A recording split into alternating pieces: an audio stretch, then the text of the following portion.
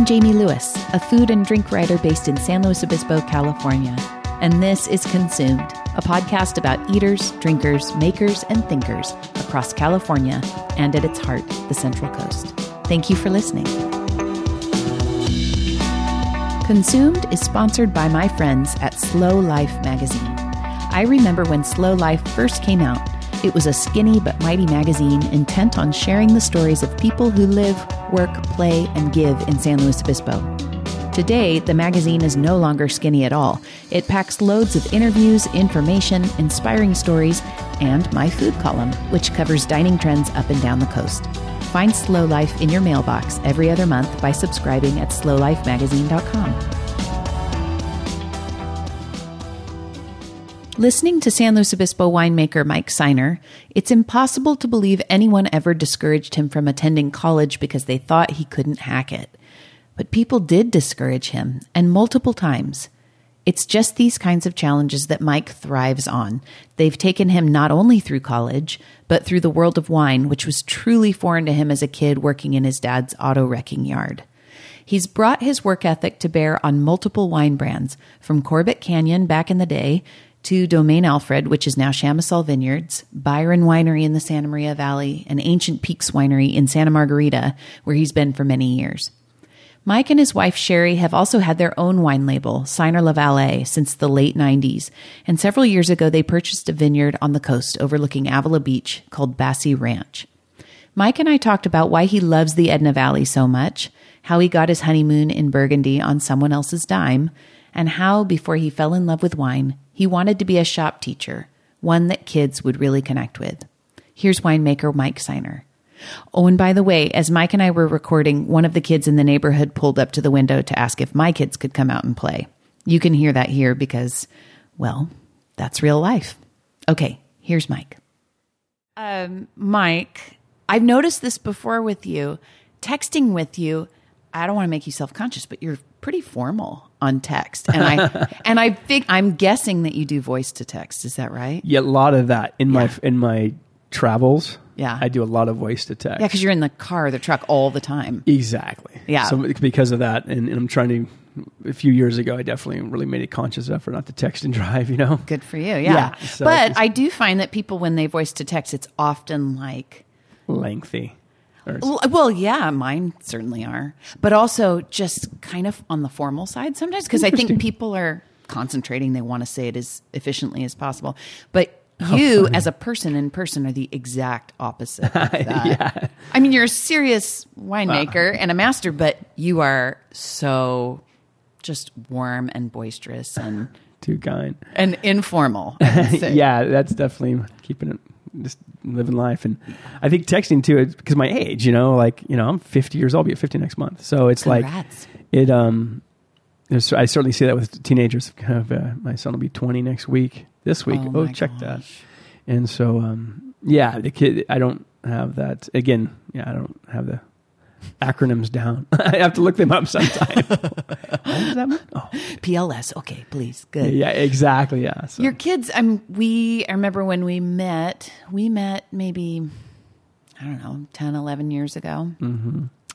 And your kids were the center of your life at the time. I'm sure they still are, but they were like school age and they were, in the middle of science projects and you were shuttling them around all the time. Well, how has that changed? It has, really it was Sherry is the one who was led that part of the life. I mean, I was there. I did the best I could and definitely involved, I think, more so than our parents were in our lives, But Sherry was a stay-at-home mom, and so I really give it up to her. Our kids are both great humans, and that's really was her sole focus and goal, and every day was just being with them. And so, it has changed. And the kids are now, like I said, 20 and 18, so they're little adults themselves, and so it's been fun to watch that happen. And I remember that at least one of them played sports, right? Like every sport. Yeah, they both were pretty active kids. I think around here on the Central Coast, it's pretty common. And, our son was pretty sports minded. Our daughter is a dancer. She's now at 18, has kind of left competing behind and just now teaches. So she just took her dance. She got a couple of soloists and a crew. Hip hop is her focus, and so they were just in near San Francisco this weekend in the competition. She took them up there, and they did a competition. So yeah, they both at that time period in a lot of sports. Yeah, you're so busy. When you meet people at a party, what do you say you do? If they say, "What do you do for a living?" I'm in the wine business. Yeah. That's pretty much it. I'm in the wine business and grow grapes, make wine. And you're in the field, though. I mean, I think of you as a winemaker, but you're out in the field all the time, aren't you? I do. I'm more of a trained winemaker, but when I was younger, learning from great winemakers, it was something very early. I noticed that the great winemakers are always in the field. Yeah. And an ironic personal story was I wanted to get out of agriculture. I grew up in Visalia, California, and I saw a lot of ag. My father sold construction equipment, and for a while owned a auto dismantling yard, a junkyard. Mm-hmm. And having gone through that work, I just wanted an air-conditioned job. You did not get that job. No, I did not. Yeah, it's funny how life takes you, but I went to Cal Poly to be a high school teacher. I wanted to teach shop class. Really? Yeah. Whenever we talk, I've interviewed you a couple times for stories. You always talk about your dad. Huge influence on you. Oh, certainly. And just growing up, in the Valley, and just the work ethic, was there. And I think that was a big part of it, And sometimes what not to do, sometimes is part of it. But yeah, no, it's certainly a big influence. And teaching shop, what was it about that attracted you? I thought I could be a different teacher. I didn't get along with a lot of my teachers. Mm-hmm. I looking back on it now, I didn't give them a lot to like. And so I can understand their frustrations. Yeah. But I was not a very good high school student. I wasn't at all highly challenged from a classical learning perspective. Yeah. Something I learned while I was in college was that the different learning methods. And I think the generation before me didn't get that information. Mm-hmm. Again, I'm way out of those so long ago now. But when you look at traditional public education, it's really, really built for a fourth grade girl. And so, Wait, explain that. What do you mean? Well, having a daughter, it's broad stroke generalization, but they love to follow directions. They love to please. Yeah, right. Right? I mean, I know I do. Yeah, exactly. And so little boys don't often have that, yeah. Especially when they got a lot of energy. Yeah. And maybe they read backwards. Yeah. Maybe they got all these challenges that now have labels. Mm. But so it's really not meant. It's that mode of communicating, taking the test, and then seeing how you done the test doesn't work. That's why I loved Cal Poly. Learn by doing. It was very physical and very early. Anyway, so to your question about why to be a teacher was, I barely graduated high school. Mm-hmm. Barely got out with grades. Enough to get me out. Barely. Yeah. D for done. But to get into Cal Poly. Well, I did 3 years at a junior college to make that happen. Right on. I talk about that all the time with just there's that cookie cutter mentality of, no, you will go to school directly out of high school. You will complete it in 4 years. And me being a people pleaser, that's actually exactly what I did. But I wish I had looked more creatively at, what if I had saved thousands of dollars by going to community college, getting exactly what I needed, and then going on to, I would have been so much more focused, I think. Yeah, I think our kids are both on that track, Yeah. In fact, yeah. So, doing some junior college work to see what they like or don't like, Mm-hmm. And for me, that was a big deal. And then, but I really changed. I made some major lifestyle changes, and I wanted to go to college. And at that time, college was in the books. I was heavily recommended by several counselors. Do not go to college. You can't handle it. It's not for you. You'll never get into Cal Poly. All that stuff every time. That was big time. But it was perfect for me. I was like, really? Oh, okay. Now you're talking my language, Yeah. My problems with authority comes out pretty strong. And I'm like, oh, I can't wait. And so anyway, that fueled my fire. Mm-hmm. And so I'm like, I'm going to go to college. I'm going to learn how to learn. I was never taught how to learn early on. Mm-hmm. And so I figured that out. And, time and place, though, too. I don't know if I could get into Poly now, that's for sure. But 3 years at a JC, and they took me into Poly. I teach at Poly, and I don't know if I could get in. Yeah. It's like, wow, it's pretty stringent. Yeah, for sure. Yeah. It's interesting that Cal Poly it's a huge part of your life. When we talk, I think that was a pretty pivotal time. But I always thought that you went into like crop science, something having to do with ag, but you really didn't. Never did. Yeah. The only thing I took was with Michael Botwin, his wine, his extension stuff. So Yes. I started working right when I moved to San Luis Obispo. I started working in the wine business just as a job to pay for school. What was that job? Corbett Canyon Winery on Corbett Canyon Road. Were you were you in the cellar or were you out in the field? Just pouring wine. Oh, okay. A friend of mine, I'd never had wine before I moved to San Luis Obispo in my life. We didn't come from wine or food and that lifestyle. We were a classic San Joaquin Valley family here, and so it was meat and potatoes and Coors Light, Yeah. And but a friend of mine was working at Corbett Canyon, and she said, "Hey, we need somebody to pour wine." And I'm like, "Whoa, okay." I mean, it made no sense to me. I never exposed to that at 21 years old. So I said, well, that sounds good. So And there was hardly anything out there, right? In terms of pouring. yeah, it was pretty quiet industry at that point. Yeah. I mean, Tally was up and going, Corbett Canyon, Edna Valley, Chamisol was still operating. Yeah. And so, there wasn't too many out there, that was going. Wolf. Yeah. I mean, McGregor was farming, but so that was my first job. It literally was just money to pay for school. Like I needed money for spending money and to help do it. So, but within a few months, I was like, oh, wow. And then that's the epiphany. We often sit around late night drinking a lot of wine with each other and ask each other, "What's your epiphany wine?" or what happened. And I definitely achieved that at that point. It was one of the earlier ones. Like, okay, this could be what I do the rest of my life. And what was it about it? I just like the diversity of it, the uniqueness of it. I just captured my soul, man. I was like, whoa, wait a minute. You can educate yourself and learn from a classic learning, reading and studying, but then you get to apply it physically, growing something, fermenting something, and then presenting it at the end. The agriculture that I dealt with early on that I was around and I wanted to get away from was the monoculture of agriculture. That was the packing houses and Blue Diamonds and the Sunkists and stuff. And so at the time, there was no CSAs. There was no direct consumer work where I grew up. It was all huge ag. And just to suddenly see something where you could like be a shop person, build something and then present something, that was exciting to me.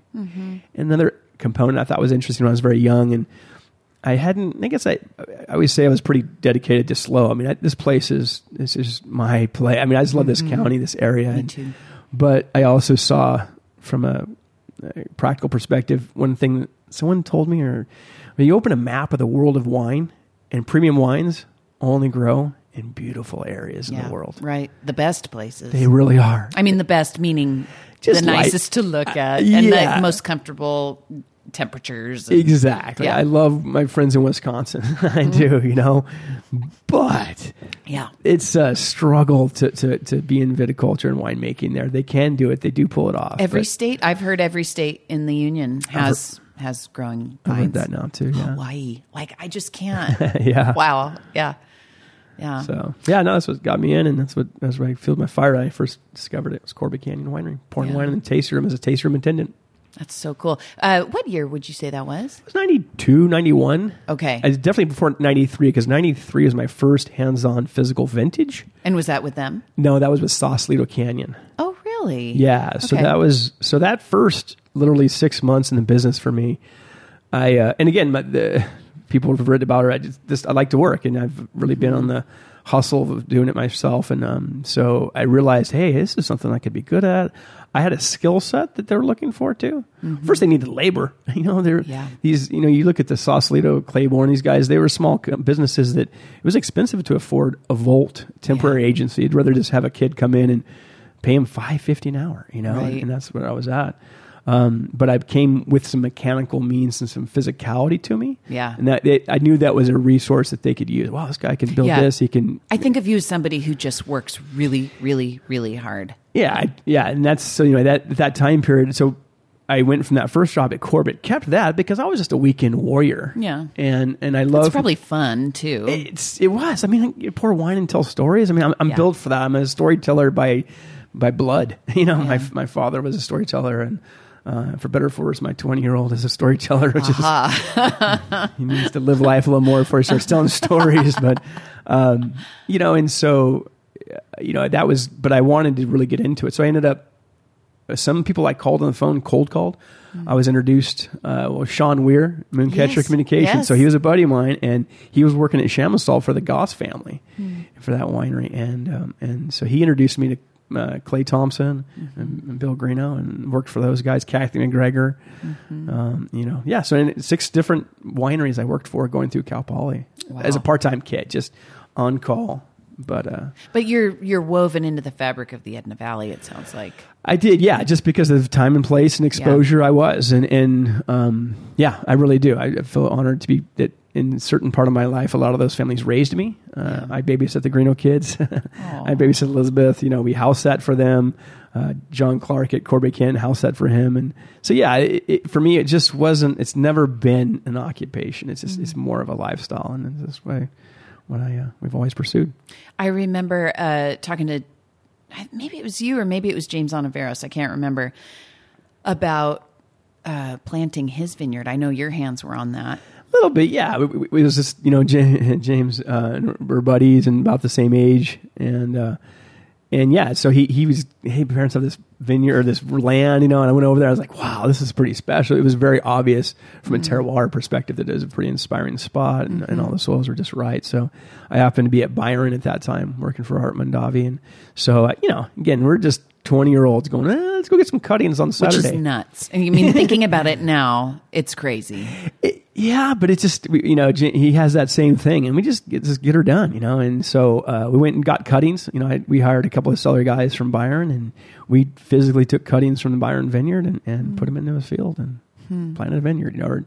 Again, he led it. He's a viticulturist by trade, right? And so that was a fun. And again, it is beautiful to sit here today on an awesome interview to think about those time period. But it was cool. Yeah, and I think about you guys also as being, I don't know if I'd call it like the second wave, but around here I think of Clay and the Greenos. I think of that as like first wave, the Nivens, folks who are like, we're going to try this here, and have everything to lose, and not to say that you don't also, but paving the way. And then I think of you guys, James, you, Sean, all those folks as being, starting to build more into that, into the winemaking culture. Yeah, it was. It's looking back at it now with my old age, but hardly. Looking back at it, we're a generation that was really small in population.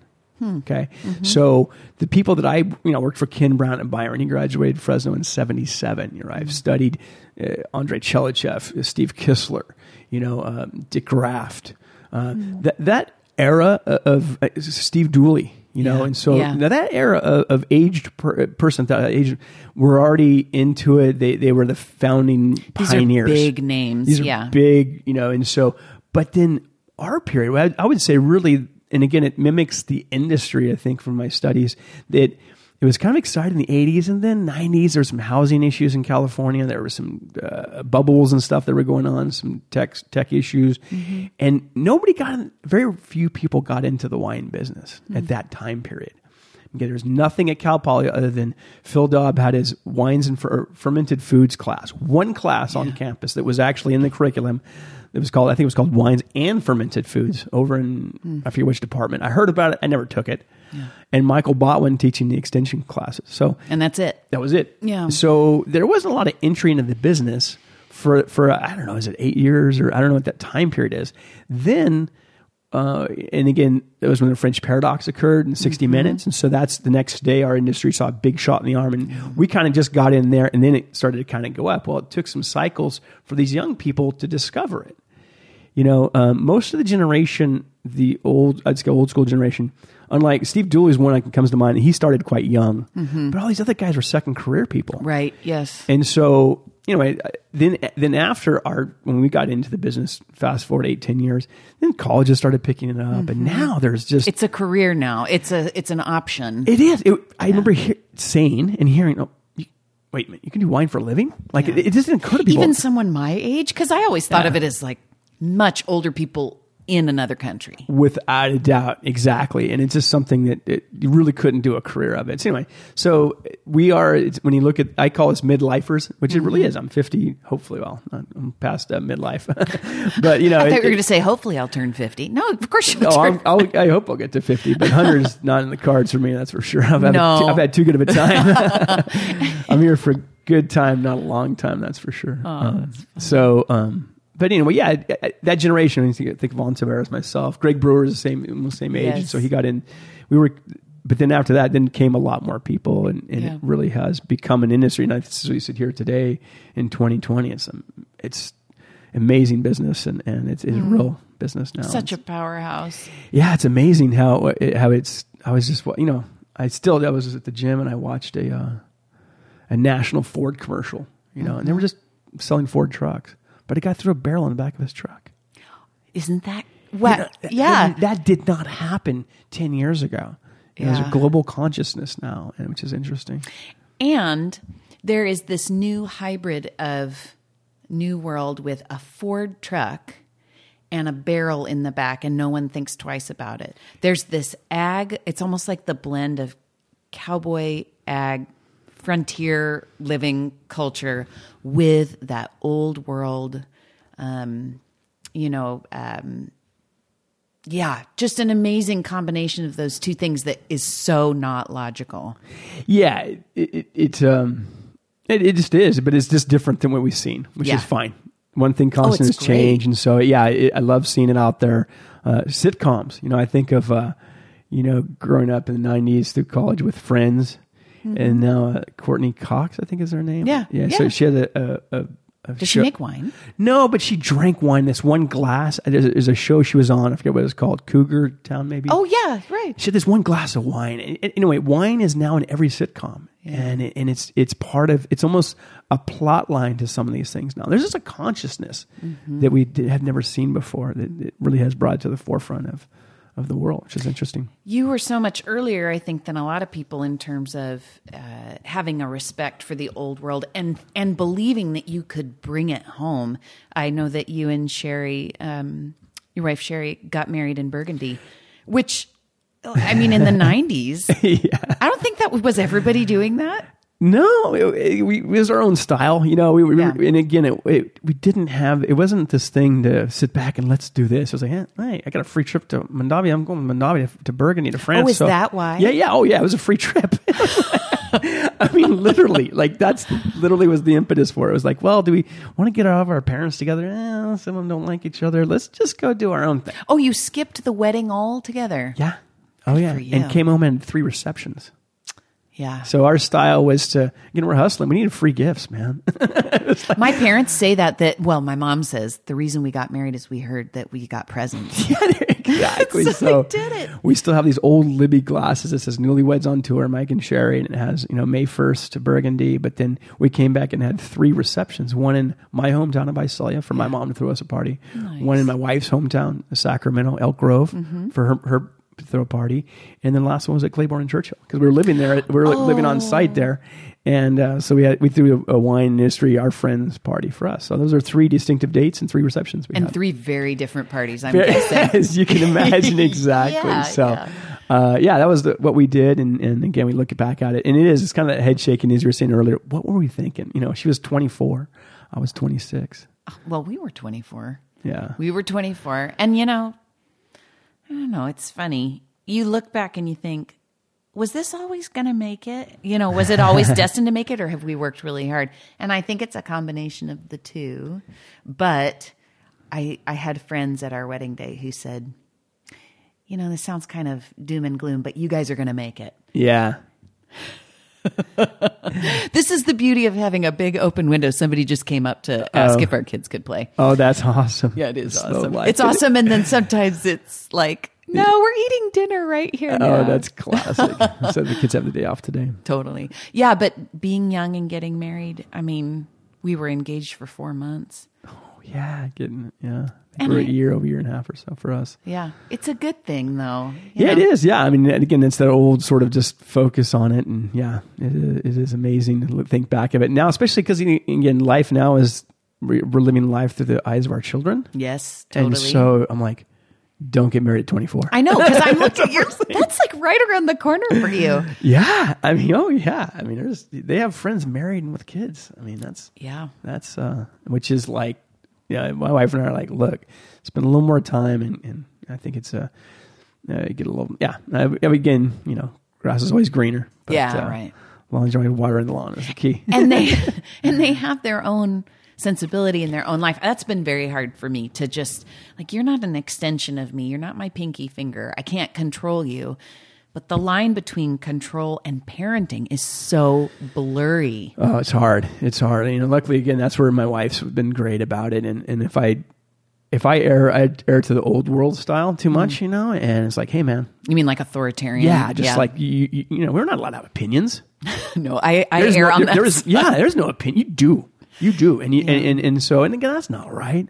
That wasn't. Did I make it out? Yeah, I did. But not everybody did. Not everybody under those circumstances have gone on to be good about life. So anyway, my wife's been really good about, hey man, what about this? What about that? They are different. So yeah, what a challenging experience. I think that's really the apex of life is raising those kids. It can either harden you so hard, or it can soften you. And I really hope in my case that I'm softening and not like clenching down and becoming crotchety. Yeah. Yeah. My son he's getting into email. He emailed me this morning saying, "You're the best mom ever." And I thought, oh, thank God I'm doing something right. Oh, that's great. What ages are they now? Yeah. Corbin is almost 10 and my daughter is 7.5. There you go. It is exciting. The best. It's a good age. Yeah, for sure. So how did you meet Sherry? We had chemistry. Is always the cute, we had chemistry 121 with Mrs. Lowell. I thought you meant you had chemistry. I know, that's kind of, all these little stories. That's the cutest thing. It is. We have all this stuff and we just laugh now. We're like, we didn't plan any of this stuff. But yeah, so we had chemistry 121 at Cal Poly together and we had lab together and we just started talking and, the same old fall in love and let's be together and that's it. So yeah, I met at Cal Poly and she's had she's lived a wine life also. For sure. It's an interesting, so again, I was working for all those places going through school and she was still in school working for an appraiser. She studied ag business at Cal Poly with a minor in appraisal. Mm-hmm. So she worked in town for an appraiser, but then when we both finished in 1994 and, at that was right when I got the job at Byron in Santa Maria. Mm-hmm. And so I left the Edna for my first full-time engagement. I was going to say, was that like your first big job? It really was. Yeah, that's our first out-of-school job. And then, but we never worked at the same time.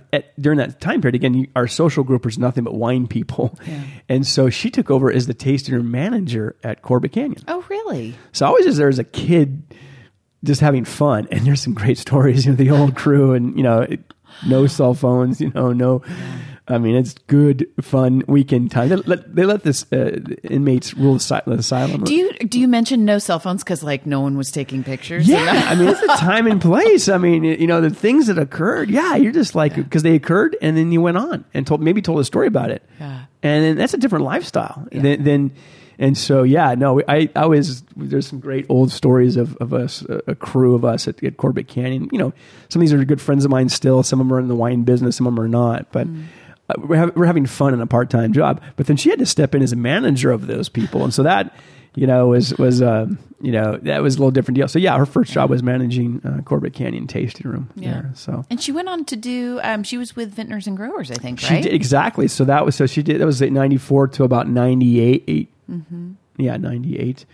Then she moved into Julie Guffey's old job. Julie Guffey, as a friend, she doesn't live here, but she was a Cal Poly girl, I'm pretty sure, and she worked at Corbett Canyon. So she moved into her position as the executive director of the Central Coast Wine Grower Association, a part-time job, just answering to a board of directors. Yeah. So yeah, she did that until about 2000 or so, 2001. Yeah. And when the kids, Tomas was born in 2000. Okay. That period of time, I guess, when she was at Corbett Canyon, it must have been right around the time. I mean, Corbett Canyon was huge. It was huge. I don't think maybe newcomers realize how big of a company it was for that time. I knew that it was huge because I was sitting in my dorm room doing homework and listening to the Yankee game on the radio in New York. And an ad for Corbett Canyon came on, and I just about lost my mind because I was from here. Yeah. And hearing an ad for a wine company in my hometown was nuts.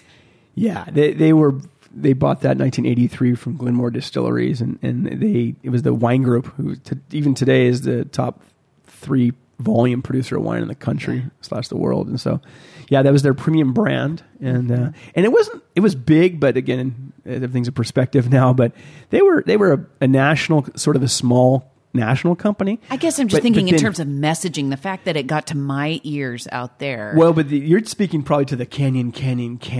Exactly. Okay, so from that one advertising, they quadrupled the size of the company based on the marketing. It was that company, I watched it go through, like, being I should get these numbers down, but I watched them make the wines there. I was paying attention to what was going on.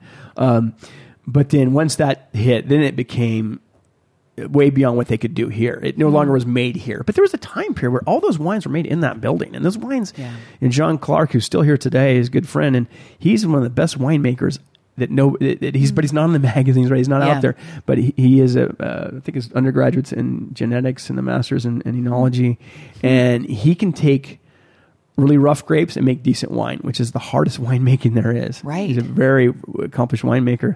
He made some good wines, but then once that marketing happened, that was really I was already gone. That was late 90s, mid 90s when it blew up to a stratosphere of Corbett Canyon. And with that in particular, that was good. A good ad. It's like a where's the beef? I mean, it really is that. I've seen it. I've heard about it being in textbooks now about the campaign. Isn't that amazing? And, you think about how hard people strive right now to cut through the noise in marketing. And that worked. I mean, for it to quadruple production or sales. And more, yeah. It was just, it's funny. In Canyon and Corbett, John Corbett was a blacksmith out the Edna Valley. It has nothing to do with the canyon there or nothing. It was an old family name, Yeah. People would always come in and say, is this Corbet Canyon? Trying. Yeah, it's always French, right? I mean, again, I think we've grown past that a little bit, but the assumption was always, it must be French. Yeah. Well, so you ended up from Byron. Did you go up to Ancient Peaks from there? No. No, you were at Chamisal. Yeah, the old Domaine Alfred project. Yes, and one of my favorite bottles ever. That was I'm trying to remember which year it was, but it was phenomenal. That was an amazing experience. Yeah, I was so fortunate. Again, another first for me being a fully employed winemaker. Yeah. I had making my own wines, but that's not real business, in my opinion. It's not an employed winemaker, a professional. Anybody with a bucket and a trust fund can make wine and be a winemaker, but to have somebody hire you for your ability to create wine, and so I was a head winemaker, And your first time being head winemaker. Yeah, that was exciting for me. Just a very exciting time to get to go from corporate life and a great training program. Gosh, I think it's, again, went to Europe several times with Robert Mondavi Company and got to be around and learn from some of the best in the world. And then to come back to the Edna, which has always been my thing. I love Edna, I love Slow. It's just to take on a new project. And the owner, Terry Spicer, is a great guy, a lot of energy, marketing master. Yeah. But he needed someone technical. I'm thinking about when you traveled so much, that had to have helped you taste other things, taste outside of California. Without a doubt. And that's part of the Tim Mondavi, Ken Brown school that I came through. There was a lot of tasting going on. That was something that was a little bit unique at that point. The people I had been around, and not everybody had that mentality, where we got to taste, and put a high priority at it. And it was amazing. Yeah. Great time period. Thinking about Mondavi, I mean, did you ever get offers to leave the area? Yes. And why did you not go? I wasn't going anywhere. I just, by this point, even before I even fully got out of Cal Poly, I knew I wanted to stay here. This is my jam. I mean, I just knew I had to stay here. And I turned down several.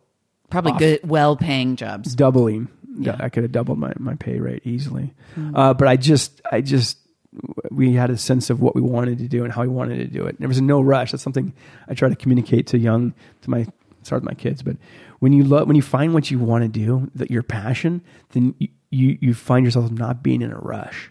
Generally, when it's your thing, time it will happen. But I wanted to learn all the small details of things, and so there wasn't a rush to get to the next job. It's like I'll get there, but I really want to get all this figured out down here. That's extremely counterintuitive. It is, but it's also based on my insecurities too. And so, Well, how so? Because I've always been insecure about my ability to learn and my ability to pick things up, and, you're not smart, you don't have good grades, that's all I dealt with. And so I was okay with just taking my time and learning how to do it correctly, learning. And so, yeah, I see that as I've gotten older in the career. A lot of people, I know of 5 still good friends of mine, some of them aren't even in the wine business anymore. Several are not even in the wine business, where they just took it too quick. They had an opportunity. Because sometimes in life, things open up. The 3 people in ahead of you in a food chain of a winery get headhunted out. And you've seen this where it's very often the head winemaker goes, well, often they purge, or they they pillage, someone to go with them, Yes, right. You've been my right-hand girl for 10 years. Let's come over to my team. Yes, my team. Exactly. So I've seen friends of mine take those too quick in their career and just have some failures. It just didn't help them build success. And so I had no problem taking my time and not wanting to. So, that's such a good word actually for today for me. I don't know. It feels so often, especially, I don't want to, time's kind of ticking. Well, time is always ticking, and I'm not elderly, but the window is always getting smaller. And I think about, if you want to complete something, you got to go now. There's so much talk about #hustle, and I'm so over that. I mean, I know we've both hustled in our lives, but at the same time, taking it slow and letting things open up. There's a really kind of Zen mentality to that, where if it's right, it's going to come to you. Yeah, exactly. And it's not going to come like a skillet to your forehead. It's going to come maybe slowly, and you're going to see the thread little by little. Yeah, exactly. And yeah, it does, but it takes maturity. I mean, I guess I had some of that early on, but it's more, I didn't have those, it wasn't the forefront of my mind when I was making those decisions. It wasn't philosophical of that nature at all. It was just more of, hey, this is how I want to do it. And instinctually, just how I wanted to do it, But it's also something too, I forget who I got it from, but it's just love the process. When you love the process, you already win. Yeah, that's true. You already win. And so very often, I built this house, the house is done. Okay, well, did you love hammering those nails in and cutting that in the glass? Because if you love the process, then you don't have to wait for the outcome, and you don't have to be either. You just love the day-to-day of it. And that's something in the wine business. Back to your earlier question, the diversity. This morning we were out at Chava. We were got the cruise. We just started pruning Bassi this morning. Right? So cruise at 6:30, and we got 10 people up and going. Made sure they're comfortable with what they're doing and how we were asking them to get the work done correctly. And then went to the tasting room, kind of cashed the tasting room, and then checked in with Ancient Peaks already once today. And so the diversity. Yeah, I love the diversity and just love the process. That's the main thing. Yeah, I love that too. I like having lots of different things going at the same time. It can make me nuts, but it's good, and I do love that process. Tell me about Bassi, how you wound up getting that. So it really comes from Ancient Peaks, back to kind of the trajectory we're at. Went to Domaine Alfred, and that was a great experience. One owner, very entrepreneur, great run. It was a startup company. He bought the old Chamisol project from the Goss family, started in 72, and then he ripped out the vineyard, replanted it in 96. First vintage was 98, so 95 rip out actually, and then I believe the first vintage was 98. I got there in late 99, pretty much 2000. So that was, and I already had my little Signer La Valley, the side hustle, the side. You did already have that? Yeah, we started that in 97. Oh my gosh, I didn't realize. And that's, again, I've just been really bad about. It's not that I've been bad. It's just how life has been. I never wanted to talk about it, so I was making wines and just selling them to whoever had cash, right. Kept my overhead real low. Out of the back of your truck. Sleeping in the vehicle and selling it. I mean, how many times was I at the KCBX in Avila, but people, and then he meet me in my car. When we first, you mean during the big event? Yeah.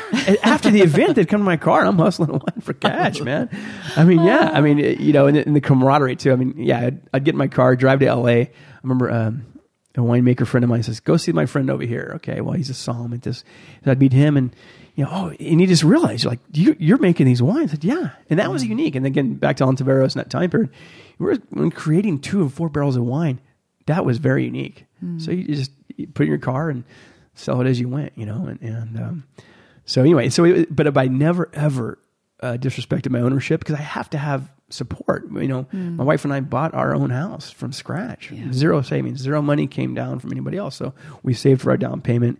And so we're all in it at that level. And so I knew, and I know what this business takes, and I was never going to have my own company, and I needed to be with somebody. So it was Byron training, Domain Alfred really accomplishing more vineyard work and focusing. And then Ancient Peaks is really that we started that company in 2006. Yeah. So they were never in the wine business. So I came with those guys, and again, I left my day job and went self-employed in 2006. And so that was a big, time in life. It's a very intense. Huge. It's a huge move. It was big. And so anyway, got with those guys, the three families, and we started a company called Ancient Peaks. And my gosh, that's been exciting. And and what a great vineyard. I mean, that area, you guys have really built that, and that is such fine stuff. It really is. And it's, again, we obviously love to promote it every day, but it's the results are what people say about it, and it's amazing. We're in 46 states now. We're selling wine. Oh, wow. We just got 93 points from Wine Spirits for our Chardonnay. Oh, wow. It's $18 a bottle. So this company goes from this startup with three entrepreneurs, and I'm excited learning business with these guys. Now I'm at that point where I do want to get some for my family. Well, it's been so successful. I needed to invest in myself, invest in my long-term family, and that's why we bought Bassy Ranch in 2013. With the help of Ancient Peaks, their partners, and so they helped us buy that ranch. So I'm thinking about the, Santa Margarita. I wouldn't say it's totally untested at the time, but it was halfway untested, right? No, it was untested, period. Okay. Robert Mondavi planted that vineyard. Oh, really? Yes. These stories get so intertwined. So with the Malbec and with the, really? Yeah. So Robert Mondavi had an employee here named Robert Levine and Neil Roberts, Clavo. Yeah, right. In Paso. And so at the time period, I happened to be with the company at the time, Robert Mondavi, and they were on acquisition mode to acquire vineyards. They wanted to own more, be more vertically integrated in business. Yeah. So they went all over California, and Robert Levine and Neil Roberts said, guys, we got to look at this piece of land. It never had any commercial vineyard. There's some Junipero Serra put a vineyard there. So, it goes back. All right, we'll give you that. We'll count that guy. Thanks for the Mission grapes. But, there was no commercial work there because the ranch itself is, 14,000 acres. So there wasn't, and it was a marginal site to grow grapes. It's so cold. So it is marginal. It is marginal. And so we've really lived and learned that. So it was pioneered by Mondavi. Mondavi left the business of wine, sold their company. And that's where the three families, Rossi, Filipponi, and Wittstrom, acquired the lease back. And that was in August of 2005. And I fermented some grapes from that at Domain Alfred and left within a year to go help these guys start a company. What's it like to have more than one boss? What's it like to have three bosses? It's great because I call them the triad of power, and so they work well together. They work really. They have their strengths are divergent from each other. And at first, I was kind of the cog in the middle for everything in the wine business. Period. And by design, I've managed me out of that. And so I focus on wine, grapes now. And Amanda Wittstrom Higgins is really, Carlsbad Amanda is now in that. She's the vice president of operations. And so she's really a dynamo. She really is. And so she is really in the middle, and the guys are still very hands-on. And so, but that's the four people that really people I answer to, and we work together on it. And so anyway, that's it. It works. It works great. Yeah, and you've been together a long time. We were just at a wine club event yesterday. I was pouring wine at, and we were talking to everybody. It's like 14, 15 years I've been doing this. It seems like that doesn't quite happen often anymore. It's like 3 years here, 5 years there, for a lot of people anyway. Without a doubt. And that was something we talked about early on, and they have had my back. I mean, it's amazing. It's just a great company. Stuart Cameron's the winemaker, and so he was my assistant winemaker. But one of the very proud things at Ancient Peaks is we gave him the title and the money. Because, and that's a small detail. If we've done well, it's because of that. Because we're not going to sit here and go, well, Mike's the old guy and he can tell a story and do this or that. Can play that part pretty well. But, let's make sure we respect the people. And I'm confident, we want to bring him and keep him on too. So Yeah. he's doing a great job with the crew up there. So you have a marginal vineyard in Santa Margarita that you help pioneer, and then you have this other marginal vineyard, Yeah. kind of on the other end of the spectrum, coastal, the closest thing to the ocean, I think, anywhere up and down the coast. Is that right? Nah, Derbyshire is closer. Yes. Okay. Yeah, they're like 0.8 or 0.6. I mean, Right. Yeah, we're 1.2 miles as the crow flies. We're Yeah. pretty close. And yeah, but it's an interesting spot. It is. It's we get our work done that we need to get done, and obviously global weather change has changed things a lot. But it's all south facing, and you know, if you've heard, I'm sure you've heard the Chumash story that the Indians in that little area had a name for not Avila, not South Higuera, but in between Avila Beach and South Higuera, it's called Hole in the Sky. If you've heard Hole in the Sky. Well, only for the drug paraphernalia shop in Grover Beach. Oh yeah, there you go. Yeah, But that was named. together. You think I know Hole in the Sky? Yeah, That so Hole in was the- named after that area. Then I don't know. That's I didn't even think about it Hole has in the to Sky. be. But anyway, Is it Hole in the Sky? Is I that had really what it's called? How funny. Yeah. Anyway, but Hole in the Sky was a Chumash term for that area because it's an interesting juxtaposition. Because we live in Arroyo Grande, but you look at Shell Beach, can be fogged in. But Avila is a little peninsula, and it faces south. Then, as we sit here looking at Madonna Mountain, and the coolness and the fog goes right to the Edna Valley, it's kind of in between there. So it's not as damp wet, and we've got the Ontario Ridge or Hill there. That really shelters Some us. protection. It does. I had a UC Extension advisor, friend of a friend, come in from and hang out on the ranch, and he brought that to my attention. That really wasn't on my. He goes, "Man, without that hill, Steiner, you'd have a hard time here." Yeah. Like Derbyshire, they struggle there because they got salt in the air, bringing salt toxicity to your I've plants. been up there. I remember when they were trying to ripen. You know, every year is different for those guys. And for anybody who's listening, Derbyshire is pretty much. Is it lateral with Hearst Castle up there? I mean, it's close. I think it's pretty darn close, but Yeah. it is for me in terms of slow coast and slow coast wine, slow county. It's the most oceanic It's the winter. experience. It is cold up there, windy and salt in the air all the time. So my family couldn't sustain a project there for sure. But it's exciting that someone's trying. You know, anytime one of you guys goes out there and tries something, instead of the tested and dependable thing. I mean, those are great. I mean, no question. But I really love it when people say, well, what about here? There are so many places I wonder about. Nipomo, obviously Santa Maria, there were some, trials there, James being one of them. Can we do it on this hill? And Lompoc. I mean, there's just so many places that have been pioneered by people who did not know what the outcome would be. Exactly. I think that's a fun part of doing it. And it is a testament to how young we still are. Yeah.